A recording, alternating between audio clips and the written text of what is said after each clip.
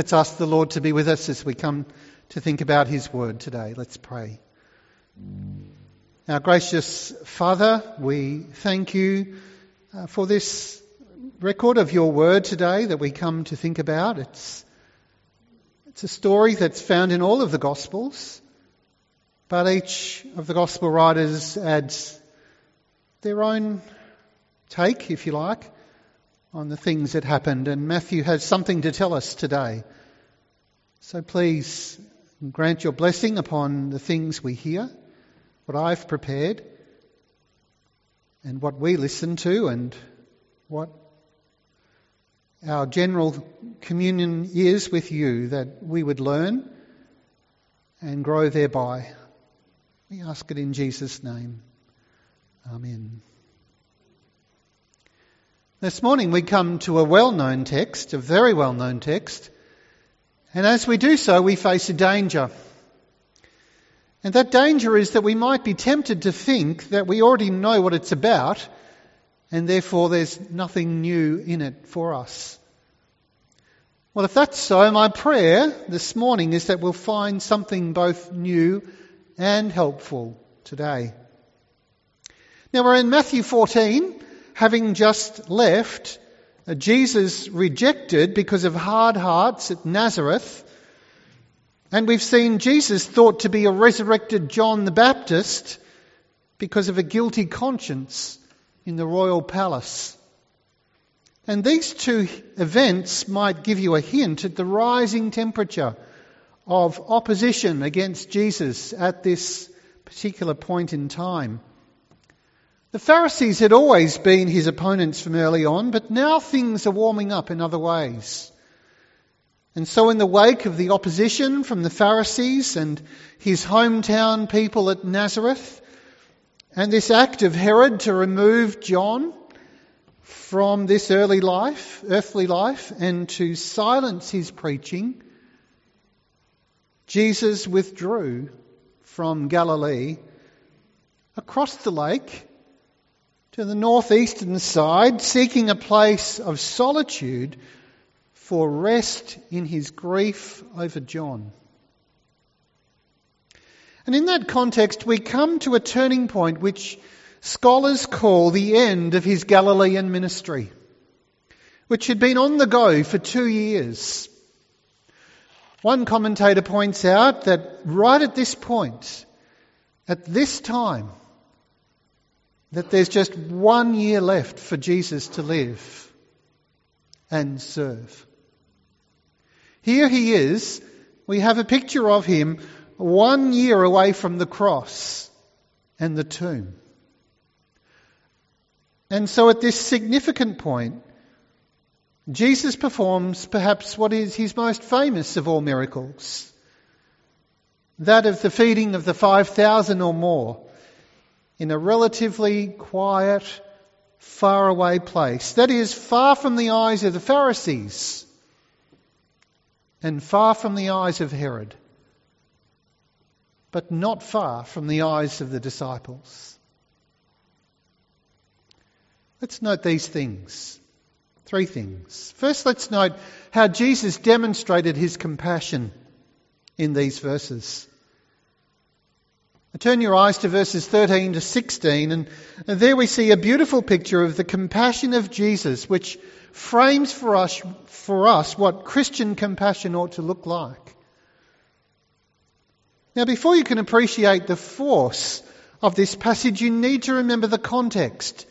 Jesus knew that being affected by grief and desirous of solitude for prayer and to be with his heavenly Father, this was the moment to withdraw from his public ministry, to get into a boat with his disciples and go away to the other side of the lake, where hopefully he was unknown and out of the public eye. But when he arrived, he found instead that the crowds had already anticipated his movements, that they had made their way from the towns around the shore, so that when he stepped out of the boat to what he thought would be a place of solitude, there were crowds waiting for him. hundreds and hundreds, waiting for him when he was affected by grief and he needed rest. There was never a better time in Jesus' life where he could have rightly said, "Look, I'm tired. Go home. I need rest." See, Jesus knew that the death of John the Baptist was yet another reminder that his hour was coming, and coming soon. And who knows what thoughts occupied his mind at this sad time. And Jesus knew that his disciples needed relief too, especially when it was possible that Herod's soldiers might repeat the dose on Jesus and leave his disciples bereft. So if ever there was a time when Jesus had a right and a need to close up shop to public ministry, this is it. But when Jesus steps ashore and sees the crowds, his reaction is immediate and instinctive. Notice what he does when he sees the multitudes. And Matthew tells us he feels compassion for them. Not simply a feeling that stays in his heart, but compassion that expresses itself in two actions. Compassion led him to begin to heal their sick. And then, though Matthew doesn't tell us, but Mark, Luke and John do, this compassion led him to not only heal them, but to teach them. Put that together and you'll see that Jesus' response in this time of his own need is to be himself, giving himself away for the needs of others. Let's not underestimate or overlook that picture. It clearly impacted the disciples. This is the only parable in all of the New Testament Gospels that's recorded in each of them. The disciples clearly thought this event was of such importance that they recorded this. They would have remembered too how busy it was for Jesus and how they added to his burden by saying at the end of the day, "Lord, the hour has come for buying food the hour for buying food and for eating food has come and gone. And we're in a remote location. There isn't a town where all these people can go and buy food. And anyway, the shops are starting to close up and people are going home. It's going to be dark soon. We're in a lonely, isolated place, Jesus. The hour is late. Lord, you need to send these people home." And Jesus says no. The disciples, of course, were at a loss. But Jesus' words to them were in line with his purpose. He wanted them to have compassion on the crowds. He wanted them to learn from him. He wanted them to see that as the shepherd of the flock, this was how shepherding happens. This is how it's done. The shepherd denies himself for the sake of the flock. That's what he'd been doing. But the disciples are thinking, you need to send these people home. And we're obviously not thinking on that same level. Commentator William Hendrickson says here, the needs of people sick and ignorant and disconsolate and hungry meant far more to Jesus than his own convenience and ease. We ought not miss that by doing this under such circumstances, Jesus was setting an example for the disciples and also for us. Here he modelled self-denial for the sake of ministry and compassion to people who wouldn't believe in him anyway, were hard of heart. We find in John chapter 6 a parallel account of this event, that Jesus knew that the crowds were really only interested in more miracles and soon only interested in more bread. Jesus knew this crowd was not necessarily following him for spiritual reasons, with spiritual motives, and yet his heart went out to them. He showed them compassion despite the state of their hearts. Now think of this in relation to the church and to us. It's great that we have a wonderful heritage here of love for the truth and love for the Scriptures. And may God continue that we have this always under His blessing. It's great too that we have a strong interest in supporting missions. May that also continue. But there's this area that we need to excel in also. We need to show the same kind of concern that we do for the truth of God's Word and to the cause of missions beyond our comfort zone. It's great to minister to one another, but there's more than that, isn't there? There are all the people of this city, all around us, people in desperate need without the gospel and in the most trying of circumstances. And we as the people of God, we have a mandate from the Saviour to feel compassion for them and not just feel it. Not simply to feel guilty about them and toss a little money in their direction once in a while, but to show them true compassion. When God brings the day when we have as great a love for the truth and as great a manifestation of compassion as is called for here, we may well say that we're in the midst of a revival. Will you pray for that with me? Is that a desire in your heart? That you would manifest a strong love for the truth that's coordinated with love for one another and compassion for those in need. Isn't that what Jesus is modelling before us? What a force that would be. What the world would be able to see as it looks at the church and sees this love extending in compassion to those in need. May God make that a reality in our lives together. Second, let's think on how Jesus instructed his disciples as we look at verses 16 to 20. Not only did Jesus set an example here, but he displayed his divine power in a quite extraordinary way as he called for the disciples to bring him some food, and in that way allowed him to show them how he could provide for the multitudes. There are several lessons the disciples needed to learn in the command that he gave them.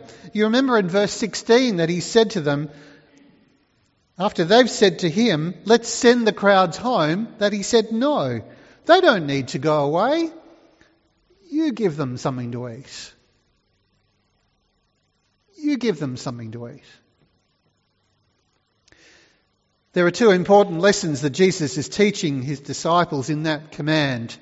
You give them something to eat. The first lesson that he's teaching them is that it was their responsibility to minister. It was their responsibility. Have you noticed how often in the Gospels the disciples respond to someone coming to Jesus by saying in effect, go away? Have you noticed that in Matthew chapter 15? We'll come to this in a couple of weeks, where a Canaanite woman, a Syrophoenician woman, comes to the Lord Jesus for help. And you know what the disciples tell her? Go away. And there's the passage where the people were bringing the children to Jesus that he might bless them. And what did the disciples say? Go away. Don't bother the master with children. Go away. Leave us alone. These men are going to be the core of the missionary force that's going to take over the world and change the world. And here they are saying, don't bother the master and don't bother us. Go away. And here is Jesus saying to them, don't tell them to go away. You feed them. He is saying to his disciples, he's saying to us, I'm placing the responsibility on you to do something about the problem. It's not an option. You don't have a choice. You're mine. I've bought you with a price. You minister, you serve, you give, you show compassion. It's not your option to say, go away. But there's a second thing that follows from that. By giving them the command about that he wants them to minister, he wants them to know they can't do it in their own power. Look at what he tells them to do. He says, feed the multitudes. Well, they immediately recognise that they can't. They can see their own inability. It's obvious to them. We've only got 5 loaves and we've got 2 fish. John tells us that those 5 loaves and 2 fish came from a little boy's lunchbox. No doubt his mum said, here, take some lunch with you as you go. There are 5,000 and more out there, Lord. How in the world are we going to feed them with what we've got? The disciples, you see, need to learn their own inability to carry out Jesus' command to serve before they are able to serve. Did you hear that? They need to know that they don't have the ability to serve before they are able to serve. They can't do it. Because the ability, the power, the source, the strength is found in Jesus only. And so this command of Jesus was given to drive them to their knees or to their faces in dependence on Jesus, because they don't have a clue how they're going to do it. And frankly, they don't have a clue how Jesus is going to do it. No matter how many miracles they'd seen him perform. So by telling the disciples to give them, the crowd, something to eat, Jesus is not only stressing the responsibility of compassion, but he's reminding them of the true source of the ability to minister. They will never be able to discharge the command that Christ has given them in their own strength. Only Jesus can do what he told them to do.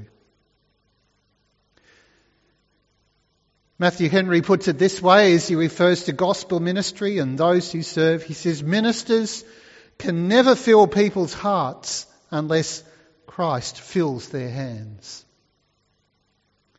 That's how all ministry happens, isn't it? When you're at the point where you feel unable, how can I help that person? You're exactly in the position that God wants you to be. Because all true Christian ministry is beyond our own personal resources. It's totally dependent on the work and the power and the presence of the Holy Spirit. Because by ourselves, we are as helpless as these disciples. So when we hear Jesus calling us to minister in compassion to others, he's not saying, I want you to figure out how to do it. But he's saying, be so reliant on me, let me overcome your weakness. You can't, but I can, and I'll do it through you.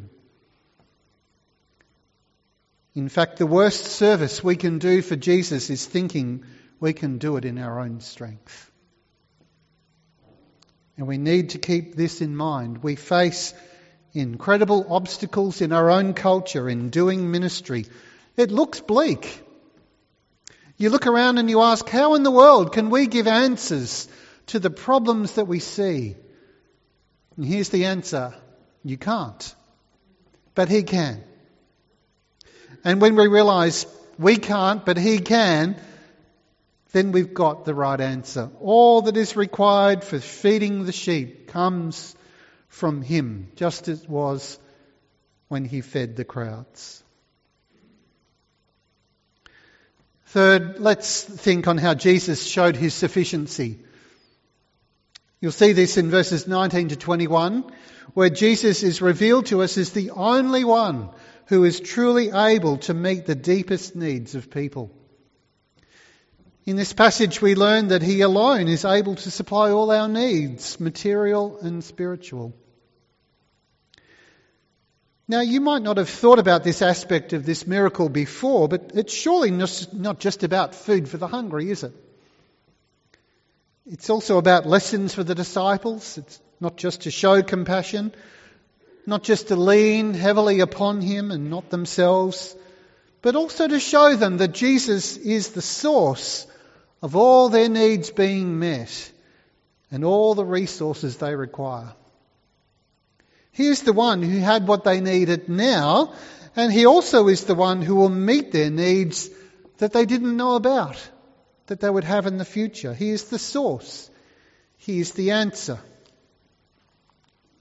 Now, in the parallel passage here in John's Gospel at this point, in John chapter 6, this is where Jesus calls himself the bread of life. Now, think about this. Didn't he feed them bread? And how was it that he was able to give out bread so abundantly? It's because he is the bread of life. He is able to feed the bodies and souls of these people because he is the source of all spiritual strength and nourishment. So that the disciples need to learn that in multiplying the bread, Jesus pointed beyond the provision of that physical bread to be the giver of life. So Jesus' point in doing this miracle is not just to feed the hungry, but to draw his disciples' eyes to the way in which he can provide physically what he is to what he can do spiritually, providing for them and for us all that we need for eternal life. As the bread was necessary to go on living, so the spiritual provision which he makes for us is necessary if we are ever going to have eternal fellowship with him. He provides. He will provide. That's just what Jesus wanted his disciples to see. That just as God through Moses provided manna to the children of Israel in the wilderness, and then through Elijah the continuous supply of flour and oil for a widow in need, and then through Elisha to another widow in need, who fed also 100 men with 20 barley loaves and had some left over. So through Jesus he can fill 5,000 and more, and there are still leftovers. The miracle points to the exceeding sufficiency of Jesus to meet every soul need that you have. Matthew Henry says, those whom Christ feeds, he fills. He didn't give them a little crumb. He didn't give them a nibble, a taste. He gave them enough to eat until they were fat. They were satisfied. They were full. And he had 12 baskets left over. And Matthew Henry points out, one for each apostle. They started off with 5 loaves and 2 fish, but they ended up with a basket apiece for themselves and for others.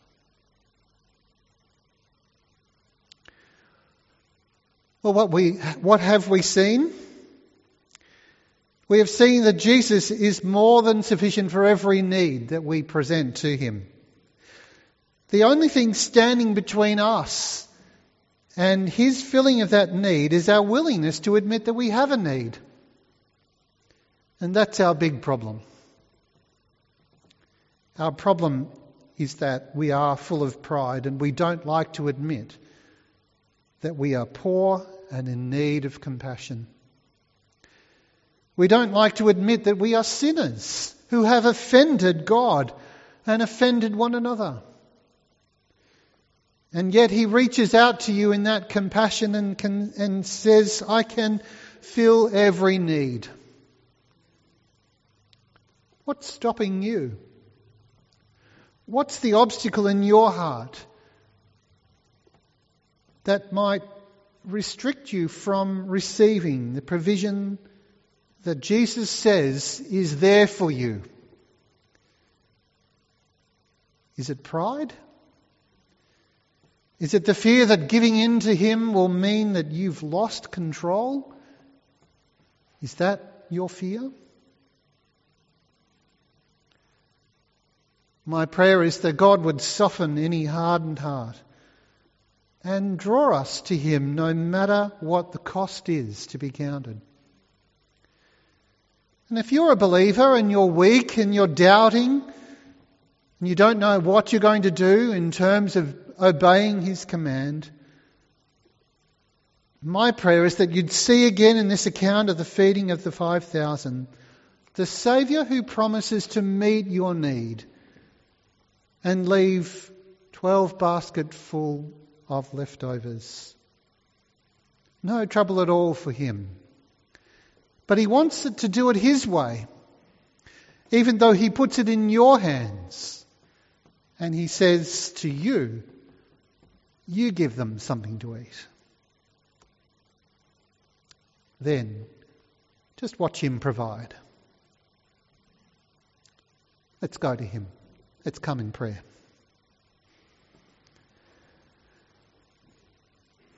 We thank you, our gracious Heavenly Father, for this story today, where everyone ate and was satisfied. They went away with their stomachs full. And had we been there, perhaps we too might have enjoyed that lunch, that dinner that Jesus provided, just as we will enjoy what is provided for us today. But it's more than food. Your word tells us that man shall not live by bread alone, but by every word that proceeds from the mouth of God. And we need more than food. We need life. We need spiritual life. So please help us to see that there is a wonderful supply in Jesus Christ. That all the other avenues that beg us and call to us saying, come over here to this well and drink or eat, nothing will satisfy. Nothing will give us eternal life except through him. And we are thankful for him who said, I am the bread of life. That if we eat of him, we will be sufficiently satisfied. Help us to put our trust in him. And for any who are listening to this who have not yet done that, we pray that they too might do that and find their greatest need, the forgiveness of sins and the restoration of fellowship with you, our Heavenly Father, freely granted because of your supply. We pray this through Christ our Lord. Amen.